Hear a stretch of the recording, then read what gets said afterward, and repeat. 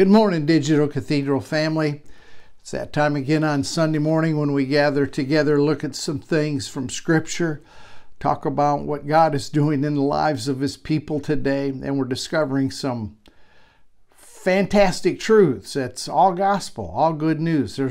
You won't find bad news at the Digital Cathedral. We center upon everything that Jesus has fully accomplished for all of humanity. I want to begin this morning with a familiar verse, but I want you to hear it again for the first time. I want you to hear this like you've never heard it before. Like man, this is a lightning bolt out of the sky, a revelation that you had not considered before. I want you just to hear this again for the very first time. Romans chapter 8 and verse 19. Romans chapter 8 and verse 19 says this, "For the earnest expectation of creation." There is an expectation that creation has. There is a hope. It's futuristic. Hasn't occurred yet, but they're hoping. They have an expectation. And that expectation that they eagerly wait for is the revealing of the sons of God, daughters of God. All of creation is in a place where they're looking for the deliverance. They're looking for the freedom. They're looking for the original intent of the Father for them, and they're looking to the manifestation of the sons of God to bring it to pass. Let me read it for you out of the Passion Translation. I like how the Passion Translation, it's really more of a paraphrase than an actual translation, but if you don't have a Passion Translation of the New Testament, I suggest you get one because it puts a lot of insight and a lot of good truth presented. Romans chapter 8 and 19 says this, "The entire universe is standing on tiptoe." Do you know why you stand on tiptoe? So you can see plainly. If you're at a parade and you're about 3-4 rows back, you may have to stand on tiptoe to see accurately the parade as it comes by. So all of creation, everything in the cosmos is standing on tiptoe, yearning to see the unveiling of God's glorious sons and daughters. So they're yearning for it. That is an intense longing. They're pulling for you. They're waiting for you to manifest. So we're into the second teaching on manifesting sonship in the now. And if you've been with me in the Digital Cathedral any length of time, you know we're all about now. We're about today. We're about putting boots on the ground, practicalities, how that we live this message out that we have been given. So let me just start by saying this morning that you were created to demonstrate sonship. That's your purpose. You have come to the kingdom for such a time as this. The unveiling is worldwide. The unveiling is going on. It's increasing. The intensity is growing. You are manifesting in time. I cannot prove this. I can't give you a verse of Scripture. But here's what I sense. Here's what resonates with me is what's going on right now.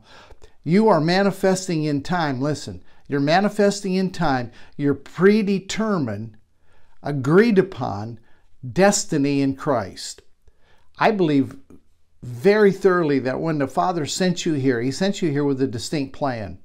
As I said, I can't take a verse of Scripture on it, but I know there are happenings such as Jeremiah chapter 1, when Jeremiah relates that God ordained him a prophet even from his mother's womb. Ordained him, sent him out as a prophet. David said that God knit him together. He knew him in his mother's innermost parts as He constructed him and put him together. Jesus said that the Father loved him before the foundation of the world. Paul said that when it pleased the Father who separated him from his mother's womb to reveal the Christ that was in him, Christ had always been in him, now came as a revelation. I think there's a preponderance of evidence, if we were in a courtroom, to say that when the Father sends us to the planet, He sends us here with a specific purpose, with a direct design. You were created very specifically to be that channel in this century, in this age, to channel heaven into earth, to usher heaven into earth in a way that has not been done before. The very fact that you are seated with Christ in the heavenly places gives you a perspective, gives you a level of consciousness that you can begin to show on an earthly, natural walk on a natural level. So I just want to lay this down at the very beginning, that it's important that you understand that you're here with a plan. You're here with a divine purpose. And I may say this 3-4 times this morning because I just want to integrate it into your consciousness. I may say 3 or 4 times this morning that Jesus is the pattern son. He's absolutely the pattern son. What I mean by pattern, he's the model, he's the design, he's the guide, he's the blueprint. Right? When you look at Jesus, that's how a son should look as he manifests.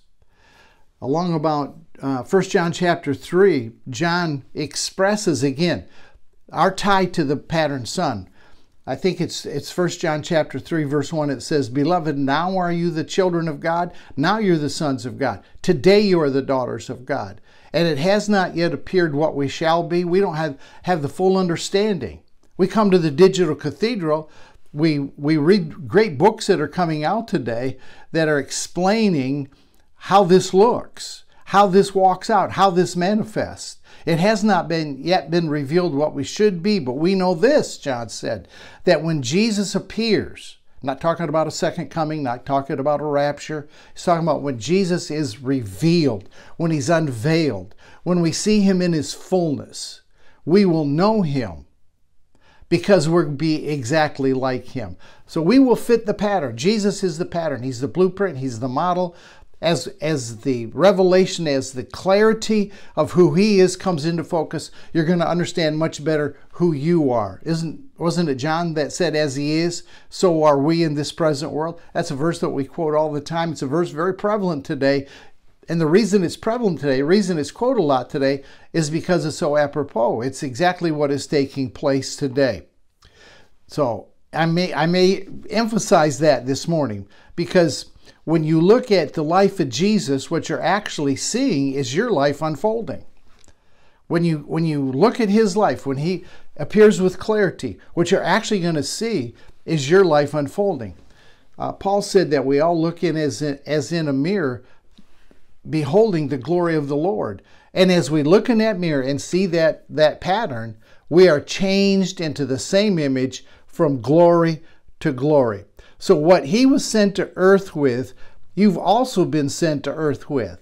And I mean, as far as equipping, as far as ability, unction, and anointing, what Jesus brought to the earth to fulfill the Father's plan in his life is no lesser demonstrated in your life. Let me give you a verse of scripture on that. John chapter 17. Let's look at that prayer of Jesus for just a second here. John chapter 17 and verse 20, I think it's verse 28. Let me get over here, see if I can find it. John chapter 18, verse 18. There it is. Are you ready? Jesus said this, "Father, as you sent me into the world." Now you have to think about, how did Father send Jesus into the world? Did he send him in ill-equipped? Did he send him in with a shortage of supply? Did he send him in with a shortage of gifting and anointing? Absolutely not. So he says, "Father, as you sent me into the world, I also have sent them into the world." Again, we look at the pattern. We see how the pattern son was sent into the world. And you have to understand that you have everything that Jesus had when he was sent into the world. Jesus was fully equipped. And we looked at 2 things last week in this first teaching on manifesting sonship in the now. We looked at 2 things that developed in the life of Jesus, and they're developing in our life as well. But before I get to those, let me just say one more thing. Then I'm going to get into the teaching. This is all just introduction. I want you to consider that in one flesh body, Jesus contained the fullness of man, and he contained the fullness of deity. So if Jesus is saying, "Father, as you sent me into the world, I'm also sending them into the world," I think we have to be serious about this and say that the same equipping, the same level of who we are, that sent Jesus into the world also sends us into the world. You are also being sent no less than what he is. If we are to be as he is, then you have to consider the fact that in this one flesh body was the fullness of deity and the fullness of man. So he walked it out in three ways, and we talked about it last week. First thing that Jesus developed in, he grew in consciousness in these, was that he had the mind of Christ. Now, I separated Jesus from the mind of Christ just for in examination, just to look at it. I think they're inseparable, just as I think the mind of Christ in you is inseparable from you. Paul said that you have the mind of Christ, not that you're going to attain it, not that you're going to achieve it, not that some glad morning you're going to wake up and all of a sudden the mind of Christ is in you. No, you have it now. That's part of the equipping. That's part of what the Father sent Jesus into the world with. But he did grow in wisdom, stature, and favor with God and man. A consciousness of what he possessed developed in him, which was the second thing that we said last week that Jesus grew in, that you and I are growing in, which is a sense of authentic identity. Jesus is baptized. Clouds open up. Father said, that's my beloved Son right there, in whom I'm well pleased. That stamped identity on Jesus. And so when we read a scripture like, beloved, now are we the sons of God, that stamps an identity on us. An authentic identity. When the Father formed us, he made us in his image and in his likeness. So we had an authentic identity. And in Genesis 2:7, when God breathed the breath of life into us, he took out of himself and breathed into us. We have to see that our authentic identity is divinity. No getting around it. So here you are. You're walking the planet today as a manifesting Son of God. And this is where your consciousness is growing, that you had the mind of Christ. So when problems arise, when situations come, circumstances hit you out of nowhere, you have a mind of deity that you can draw on because you know who you are. Now, just before I get to number 3 this morning, just before I get to this third thing, and reveal exactly how Jesus manifested sonship in the now in his day, and how we are to manifest sonship in the now in our day. We're going to look at some very specific things that when I'm done at the Digital Cathedral this morning, I want you to know that you can walk out into the world and fully manifest your sonship. I told you last week that when I'm done with this little 2-part series, I want you to be absolutely convinced that you are a manifesting son. I want you to be absolutely convinced that you're a manifesting daughter, that you are the place taker of Jesus on the planet now, and that all you do as him, that he is doing all that he needs to do on the planet as you. No longer are you living for Jesus. No longer is Jesus living through you. You are in full, absolute, complete union with him. You are, I heard someone say this, and it really explains it well. You're a Siamese twin with Jesus. And I did some Googling on Siamese twin, and it's amazing what Siamese twins share together as long as they're conjoined. When they're separated, then there's obviously a separation that comes. But conjoined twins oftentimes share, the same blood flow. They share the same, at times, heart and internal organs. You can't separate conjoined twins until you surgically have a procedure. So when I heard someone say that you and Jesus are like conjoined or Siamese twins, man, it really resonated in me, and it brought a clarity as never before as to the union that I have with him. So before we get to number 3 and exactly how Jesus manifested and how you can manifest starting tomorrow morning, when you walk out into the world, there are going to be some ways, some means whereby you can show your sonship. Before I get into that, let me just remind you of the overriding principle that Jesus lived by. It's found in Matthew chapter 20 and verse 28, when Jesus said that the Son of Man did not come to be ministered to, but to minister. He didn't come to be served, he came to serve. Every purpose of every son, of every daughter, has that as an overriding principle. We put on the planet for one thing, and that is to serve, not to be served. We're put on the planet to manifest, not to have someone else come and meet our needs. See, you're hooked to an inexhaustible supply. Why do we look to other people to meet our needs? Now, God may use them as a channel, may use them as a source to get to you exactly what you need. I know that God supplies our needs in two ways. Either He brings it to us or He leads us to it. So He can use whatever means that He wants to. But I want to just instill that in your thinking this morning, so that when you walk out into the world and you're not appreciated, you're not loved, know that that's how Jesus lived and that's how Jesus was treated as well. That's your destiny. Ego will resist that. Ego wants to be served. Ego wants the top position. Ego wants to be number one. But when we manifest as a son, the overriding truth, the overriding principle by which we live is that we did not come to be served, we came to serve. Now, don't get all bound up or all panicky about that. You're going to find that you're serving. See, I've come this morning, I'm serving you. I'm serving you a meal. I didn't come for you to impart something to me. I came to impart something to you. And this is the joy of my life. I love doing what I do. Now, there are other people, look what I do, and they say, I could never do that. Man, I don't want anything to do with that. Well, let me help you. Whatever area it is that you're serving in, Philippians 2:13 says that it's God who worked that into you, His will. And not only did He work His will into you, He worked the ability to do that will. So it will become your greatest joy. The area that you're serving is not going to be a drudgery. It's not going to be a hassle. It's not going to... Jesus, for the joy that was set before Him, endured the cross. See, I would look at the cross and say, man, that's a fearful thing. It didn't put fear in Jesus. Ego could not intimidate Him. All right? Because it was the Father that worked in Jesus the will and the ability to do it. So when you step out of time, then you know that life is not limited in duration. So the purpose you have is going to be worked into you no matter how long that it takes. Time is not an issue. See, God is not limited to the time that we have on this planet in a physical body to accomplish His will. When Jesus came, He put on full display what a mature, manifesting son looks like. And if you wonder what the Father thinks of you, look at Jesus. If you wonder what the Father thinks of you, look at Jesus. He has no favoritism among sons. I know we look at Jesus and say, man, that was Jesus. That was Jesus. Well, you are you.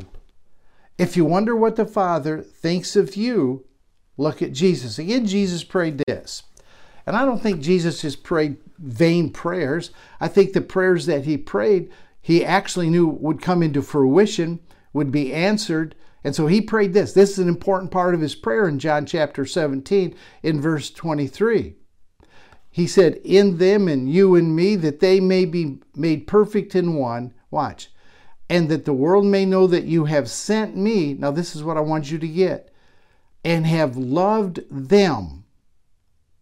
And have loved them as you have loved me. Who is the them? The entire cosmos, the world. That I would be in them and you and me, that they may be perfect in one, and that the world may know that you sent me. And that the world may know that you have loved them exactly as you've loved me. So there's no distinction. There's no love in the love that the Father had for Jesus and the love that the Father has for you. Now, I know that probably shake your theological cage, especially if you were raised thinking that you're just a worm in the dust, or just a, amazing grace, how sweet the sound that saved a wretch like me. You were never a wretch. We bought into that. That's garbage. What we should have been taught and what we should have bought into, if we had known, is that the Father loves us with the same exact identical love, intensity, quality, and quantity that He did Jesus. Right? And Jesus demonstrated that love. He demonstrated His sonship. He did it positionally as a son. Remember at the baptism, that's my beloved Son. He did it positionally, that was His position. But He also did it experientially as a servant. One day in John chapter 1, verse 29, John sees Jesus walking. He says, right there is the Lamb of God that takes away the sin of the world. That's experientially serving. That's experience. You and I positionally our sons. Ephesians 1:5, He predestined us before time that we would be sons. And we demonstrated experientially, Jesus said in John 15, He said, no greater love has any man than this, that he lays down his life for his friends. Jesus laid His life down for all of His friends. There's no greater love that we can demonstrate than to lay our life down for our friends. And you say, well, how do I do that? Let me tell you the biggest way that you'll lay your life down for your friends is by investing time in them, spending time with them. See, every week I get messages, I get questions, like you wouldn't believe sometimes. And when I take time, and I answer some I don't. Some questions are so redundant that it tells me they're not listening here or at the secret place because I answer them. But I answer when I take time to answer questions, I can't recall that time. That time is spent. In a very real way, I'm laying my life down for my friends. I'm laying my life down for those that inquire. I'm laying my life down for the world. Most of them I do not know, have never had contact with. It amazes me. I don't know where people come up with me at, but they'll send me a question about a scripture. People do not want, I'm convinced, people do not want to research and think scripture out themselves. They've just got this catch verse that they're stumped on, and they just immediately want the shall answer man to tell them what it means. Spend some time. You don't need somebody to always be bailing you out. The serious questions, I really take some time and I answer it. But the point is this: when somebody calls you on the phone, needs counseling, when you are somewhere and you run into a need, and you spend time with that, you're laying your life down. You're giving your life to that person. So the mind of Christ, revealing His authentic identity, which those two go absolutely together. The mind of Christ that you contain, if you'll rest, if you'll let up a little bit, not all tense about it, just relax in the Father's presence, the mind of Christ that you possess will begin to unveil the depth of your original identity as divinity. And as Jesus' mind revealed His identity as divinity, there's a couple things that it did, I know. First of all, it relieved Him of any fear of death, right? Or ego's voice that says, Jesus, you can't spend your entire life laying it down for these people that don't even appreciate it. You can't go anywhere but with somebody stopping you and wanting something. And then they never come back. He healed 10 lepers one day and only one came back. What about the 9? Sometimes when you work with people, the 9 can be very discouraging. And I'm drilling on this message this morning to let you know that everybody may not appreciate everything you do. They may not recognize it. They may not thank you. They may do nothing. They just go on their way blessed by what you have done for them. But there's some things that this authentic identity worked in Jesus that should work in us. And one is the fear of death. Jesus had something to say about death. I spent 4 or 5 weeks on immortality, and the verses I really spun off of were John chapter 11, verse 25 and 26.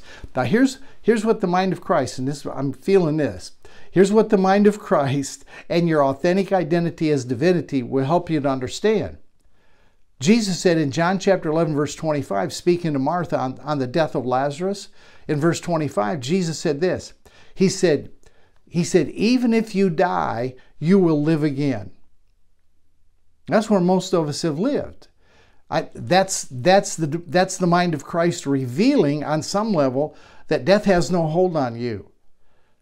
Even though a man dies, believes in me, and dies, he will live again. Then he goes on in verse 26, and here's where the mind of Christ begins to take this divinity down another level. And Jesus said, whosoever lives and believes in me will never die. So there's 2 levels there. And as you're maturing in sonship, as you're growing in wisdom and stature and favor with God and with man, a lot of the things that you're seeing today, He's going to perfect. He's going to bring clarity. I understand there's a lot of things in life today we're still seeing through a glass dimly, still seeing darkly. But that should be a motivation of what John said when he said it has not yet appeared what we shall be, but we know when he crystallizes before us, when we get the revelation, we're going to be just like him. We'll know him because we'll be just like him. Can you imagine that? Can you imagine Jesus standing before you and the Father looks at one and says, I can't tell you two apart. You look exactly the same to me. Now there is obviously some uniqueness in all of us that varies in difference and that kind of thing. But when it comes to looking at us through the eyes of love, through the eyes of destiny, through the eyes of purpose, through the mind of Christ and your identity, the Father cannot tell you apart. Right? So Jesus made a tremendous promise. Now in Romans chapter 8 and verse 6, it says that the carnal mind is death, but the spirit mind is life and peace. So we're coming out of one mind and we're coming into another. The mind that you did live for many years, even in church, was a carnal mind. And it ministered death. There was not a lot of life in it. But now that you're coming into a spirit-mindedness, which is the mind of Christ, which is walking in synchronization with the mind of the Father, you're thinking his thoughts, what he thinks you think, what he says you say, what you observe him doing you do, that's all the mind of Christ. And the thing that enables you, the thing that empowers you is your divinity, your identity as divinity. Knowing, having an assurance that the breath that he blew into you was his very essence, right? That's how we walk. So identity as divinity keeps us spirit-minded. And it keeps that voice of ego silenced. Voice of ego likes to rise up and run the show. But where the mind of Christ dwells, to be spirit-minded is life and peace. If we, through the Spirit, do mortify the deeds of the body, we will live. So it's getting that spirit mind into a prominent position so that when things arise, you immediately think what the mind of Christ thinks. You don't have to slow down and think, WWJD, what would Jesus do? Remember a few years ago, everybody wore those bracelets, WWJD. If you have to stop and think, what would Jesus do? You just missed the opportunity. Developing the mind of Christ, walking out your identity as divinity, becomes a natural response. Jesus responded naturally to situations. He didn't have to call the prayer chain, didn't have to fast, didn't have to get on his knees and beg and plead and wonder for 2 days. Jesus knew. He responded to the voice of the Father. That's the secret to manifesting as a son, is to simply respond. That you've walked in that degree of unity. You've walked in that degree of knowing, of fellowship, of intimate relationship, that when something comes up, you know what the mind of Christ says. Now, I understand it takes some development. It is a process. Don't be hard on yourself in the process. Relax with it. Enjoy the journey, knowing that he is working in you both to will and to do of his good pleasure. So when you walk in identity as divinity, here's what happens. That divine nature swallows up death. There can be no death in Zoe. There can be no death in the life of God. There's no death in the Father. Where would God go to get death? It has no part of him. Anything that breeds death is apart from him. You are not apart from him. You are conjoined to him. And it's his life that flows through you. So that's how Jesus lived. That's how Jesus was fueled to fulfill the plan and the purpose of the Father. And I'm bringing this to you today, last week and this week, because I want you to know that you are here in this time frame, because this is when the Father designed you to come. In the fullness of time, the Father sent the Son. In the fullness of time, the Father sent you, the Son, you, the daughter, because you came with a specific purpose, a specific mission. And can I just tell you, you will fulfill the purpose and the plan of God. Forget the time frame. Many of you watching me are saying, man, life has passed me by. I'm never going to amount to anything. No, you're looking at it in a time frame. The only time God knows is now. 1,000 years from today will still be now with God. Whatever he has put within you, part of what he's put within you may have been designed to only be fulfilled in the eons that are ahead of us. Did you ever think about that? Some of what he's put into you, when we all move out of this dimension, he has loved us, he saved all of us. That's an objective fact. But when we move into the next realm, he may have designed you to teach there. He may have designed you to demonstrate the sonship as the love of the Father is poured out to people that are not yet awakened or have resisted for some reason. See, the reconciliation of the cosmos is a done deal. Now, as man awakening to it, man coming into full realization of it, may take 500-600 years. I don't know. Some people are hard-headed. They may resist for 10,000 years. It doesn't make a bit of difference. The Father relentlessly pursues his people. And I think that as we move into that place, you're going to pick up right where you left off here. When you walk from the dining room into the living room, I firmly believe that we that live and believe in him are not going to die. There's a difference between the Father taking you and death. I'm going to get into that in a couple of weeks because there really is a huge difference. When Jesus said, those that live and believe in me will never die, he didn't say the Father wouldn't take you at some point like he did Elijah or Enoch or Jesus or John or Paul, right? There's a huge difference in that. Jesus is the pattern son. The same exact way that Jesus manifested his sonship is going to be the way that you manifest. And I'm going to tell you, you're going to snap me off in a few minutes with 6 ways that Jesus manifested that you can manifest as well. And I want you to get this out of just being a conceptual thing of sonship. It's not a conceptual idea of manifesting as sons. I want you to be able to walk it out practically. And you're going to do that. You're going to find that out this morning. Jesus was the pattern, the model, the design, the guide, the blueprint. I don't know how else to say it. And you are fitting that pattern. He is developing you. You're fitting that pattern. What is it Romans chapter 8 and verse 29 says? That verse just popped up in my memory. I know I'm going to read it because I probably couldn't quote it exactly, perfectly. And I want this to say, he's our guide, he's our pattern, he's the blueprint. Look what it says in verse 29. There we go. For whom he foreknew, he also predestined to be conformed to the image of his Son. You are in that process of conformity. Objectively, you're already there. Now, subjectively, in the working out of it, it's a process.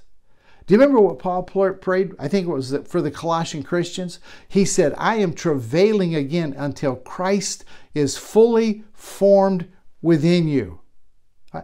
His process, the process of Jesus, is your process. Now, remember what the process was? The process was, and I'm going to get to point number 3 in a minute, so just hang on. Be patient. I'm got a plan.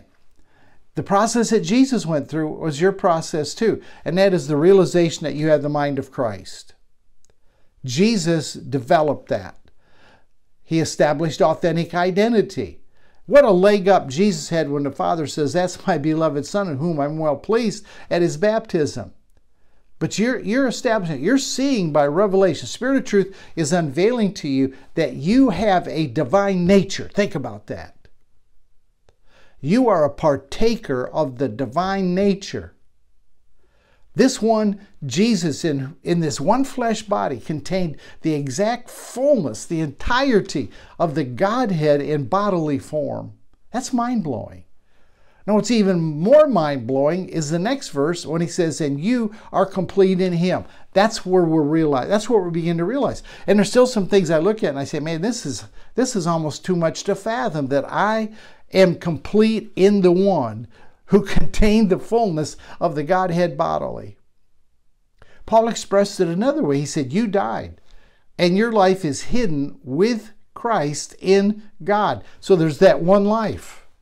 There's that one life unity. There's the union of just you and Jesus being in the Father. You and Jesus together. Think about that. And after he discovered his identity, the first thing that happened was that identity was challenged. And you will go through that process too.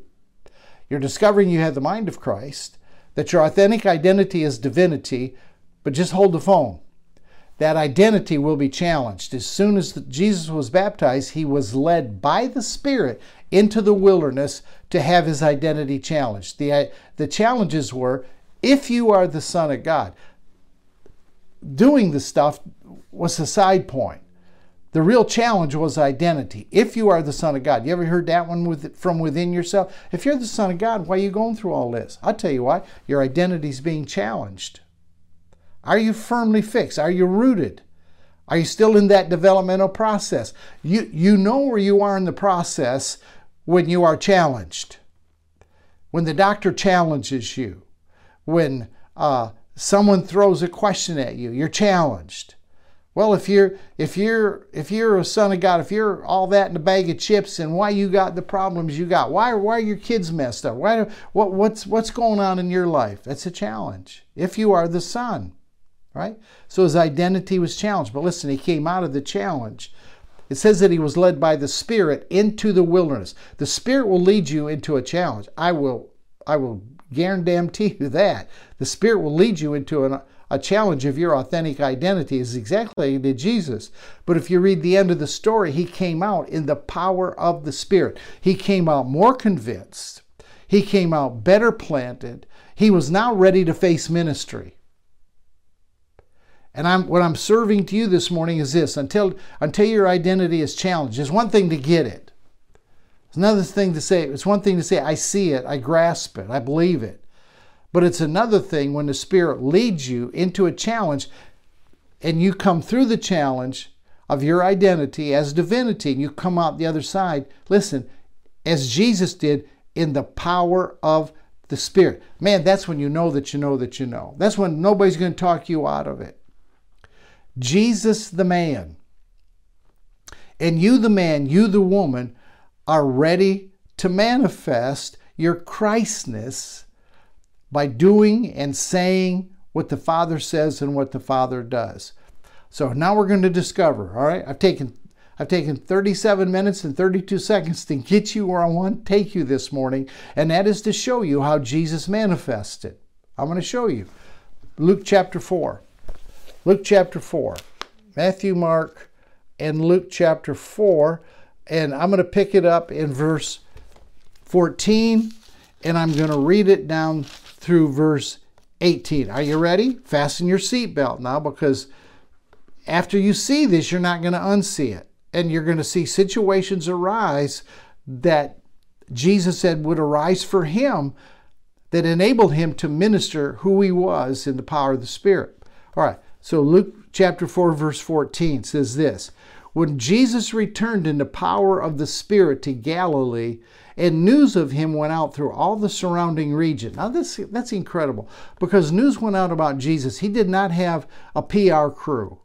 He didn't pass out flyers or business cards. He didn't take out ads in the daily paper. Didn't have a radio program or television program. He was not on social media. It was a work of the Spirit. See, when you are ready, when you have come through the test of your authentic identity and you come out in the power of the Spirit, let me tell you something. People will see something different on you. They will be drawn to you. You think the law of attraction is something. People will be drawn to the one that is within you. Now that it's being honed, it's being perfected. They're going to look for you. It says they came to him from all the surrounding, not just the little neighborhood, from the surrounding region. And he taught in their synagogues, being glorified by all. So what Jesus was teaching resonated. See, now I'm drawing a picture of you here. I'm not just talking about Jesus this morning. I'm talking about you. What you say is going to resonate with people. Where before they argued with you, now they got no argument.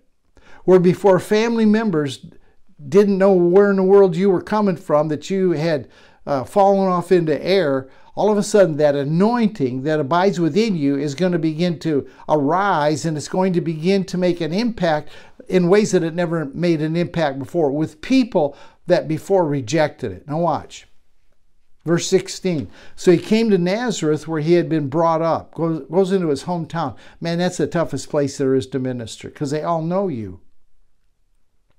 And as his custom was, he went to the synagogue on the Sabbath day, stood up, and he began to read. He had some boldness.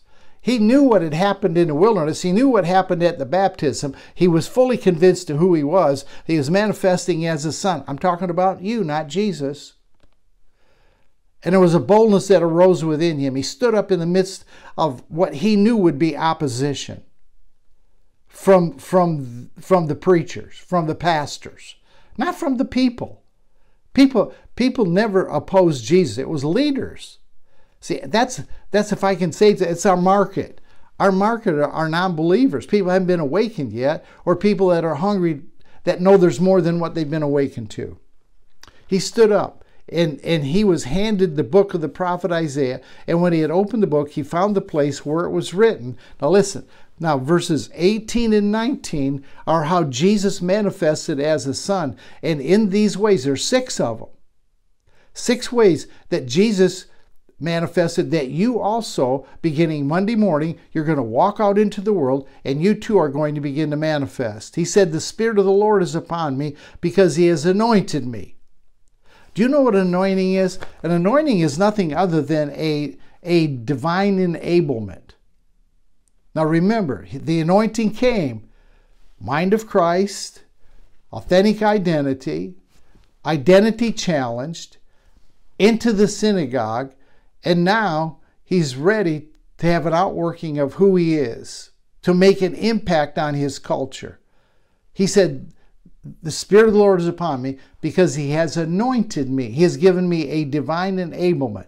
Now he's going to begin to list off 6 ways that this anointing is going to penetrate the lives of people and going to make a difference. And they will for you too. So let's read this. He has anointed me, number 1, preach the gospel to the poor. Number 2, sent me to heal the brokenhearted. Number 3, to proclaim liberty to the captives. Number 4, recovery of sight to the blind. Number 5, to set at liberty the oppressed. And number 6, to proclaim the acceptable year of the Lord. 6 ways that Jesus manifested his sonship. And it was all instituted here. We have traced the pattern. He's the pattern. We've traced it. Mind of Christ, authentic identity, identity challenged, into the synagogue, recognizing the anointing that is on you. Manifesting sonship, you know what it really is? Listen, these 6 things, when you manifest sonship, you are expressing the heart of the Father. You are expressing the love of the Father. You are expressing all that the Father is to those people that have a need in their life. All right? So these 6 things, the world is full of people that are living out these 6 things that are looking for, standing on, remember we read it in the Passion, all of creation is standing on tiptoe expectation, looking for the revealing of the sons of God. Our world is full of people that are stuck in these five of these things, and then the 6th one is a release, but are stuck in these 5 things that you and I have been sent into the world, manifesting his sons to take care of. Number 1, preach the gospel to the poor. I got to hurry this morning. I'm running short of time. Preach the gospel to the poor. You know what the poor are? Not just materially, not just in money. A poor person is one that is lacking in some area. They feel like life has defeated them. They feel like they've come out on the short end of the stick. There's no hope. They've given up. They've thrown in the towel. They can't find a job. They're destitute in some area. I could take an entire session and teach on each of these 5, but I'm not going to do it because I think you get the gist. You're going to run into people that are poor, that feel defeated, feel like life has shortchanged them, that there is no hope. They're so far into the hole, emotionally or physically, financially, health-wise, that there's no way they can dig out. Those are the poor. Then he said, I've been sent to heal the brokenhearted. The brokenhearted are those people that have been devastated by the blows of life. They're shattered. They're shattered. They've lost their job. The spouse has left. The child died. The church has rejected them. The church has kicked them to the curb. Friends have walked away. And when we encounter the brokenhearted, we put a healing balm on them. And the healing balm is an assurance that wherever they're at in life, that the Father has entered into that darkness with them. That the Father has not forsaken them. The Father has not left them. The Father has not abandoned them. But in fact, the Father has chosen to come into the darkest dark of our life, wherever our heart has been broken, what has created that dilemma. He's walking with us through it, and that He's feeling exactly everything that we feel. A person needs to be assured of that. See, and let me remind you, you're not doing this. It's the anointing that is in you that is doing it. That's what Jesus said. He said, the Spirit of the Lord is upon me, and He's anointed me. He's given me a superpower. You got superpowers this morning. And we're talking about how you can walk out into the world and manifest very simply, very easily as a son of God. Third thing He said is that I've been sent to set at liberty the captives. Who are the captives? Captives are people that have been snared in some kind of bondage. Bondage of any kind. It can be a religious bondage. It can be a substance abuse. It can be an addiction to pornography. It can be, they're in bondage to fear. Man, fear is such a prevalent emotion today. Insecurity. They're in bondage. They're uptight. They're held in bondage. And so you remove the chains. You begin to minister life. You begin to minister truth.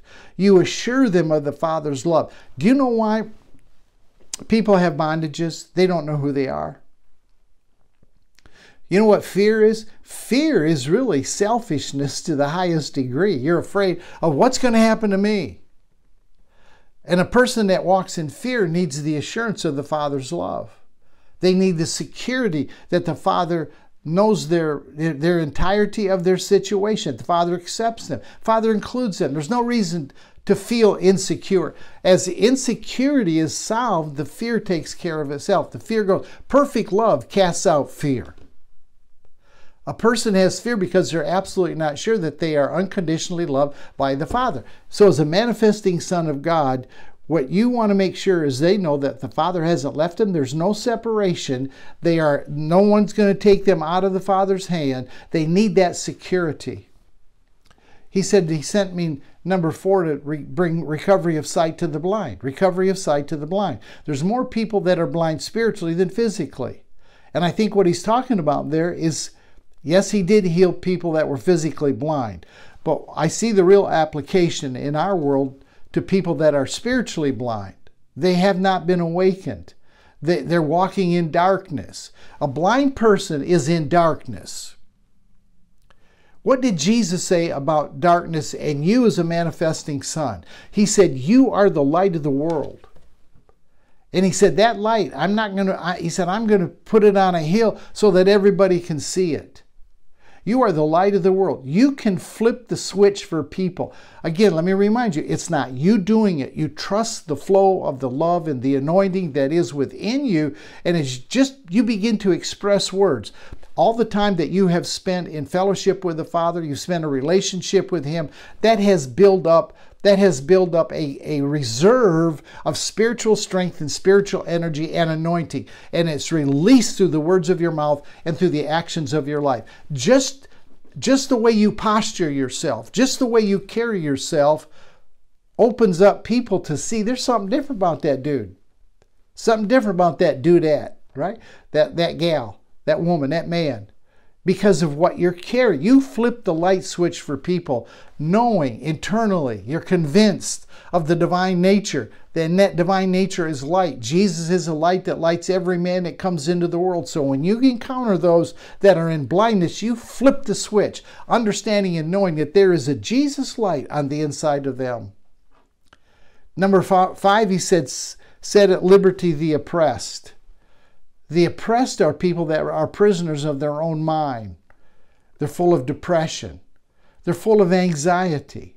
They're full of doubt. They're full of unbelief.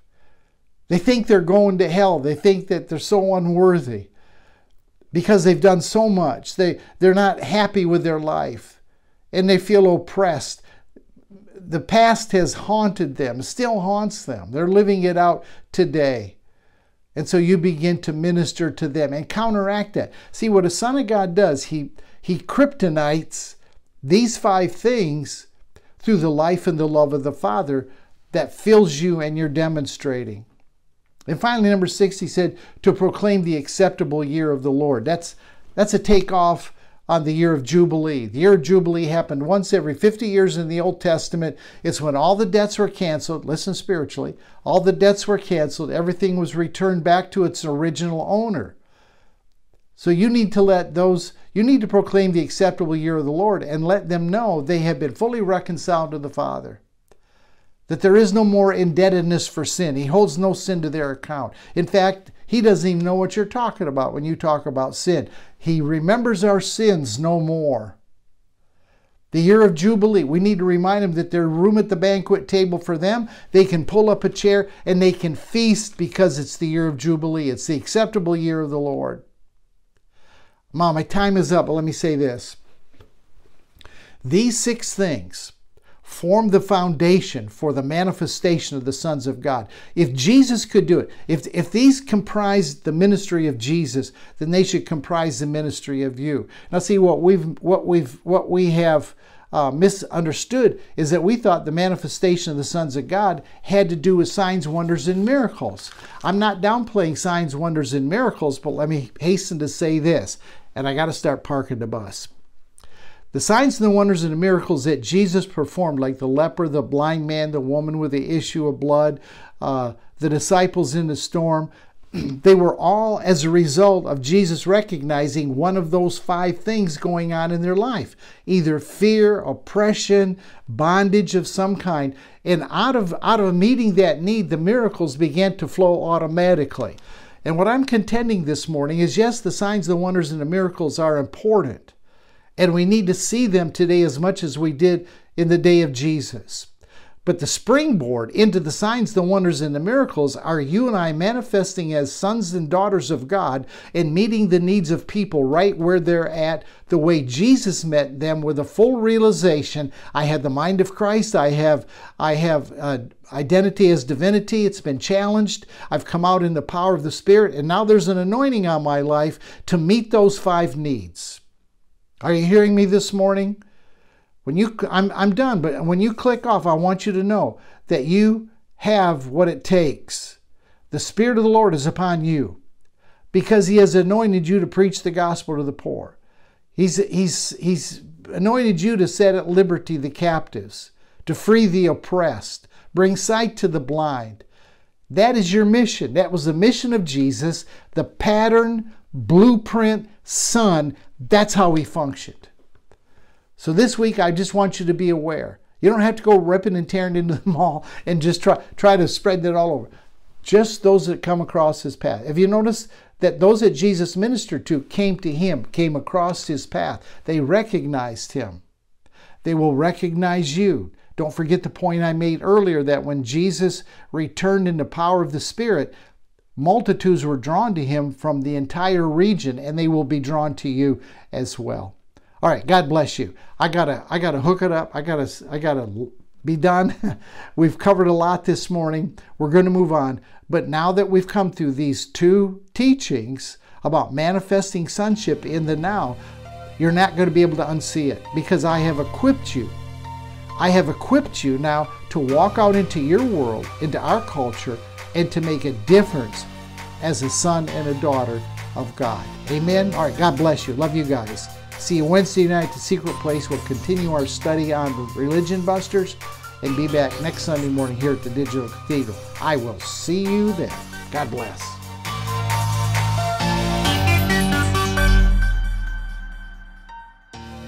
If this teaching resonates with you and you would like to partner with us in our expanding efforts to take this message of grace and union around the world, you may make a donation at donkeithley.com. We thank you for your continued support and encouragement.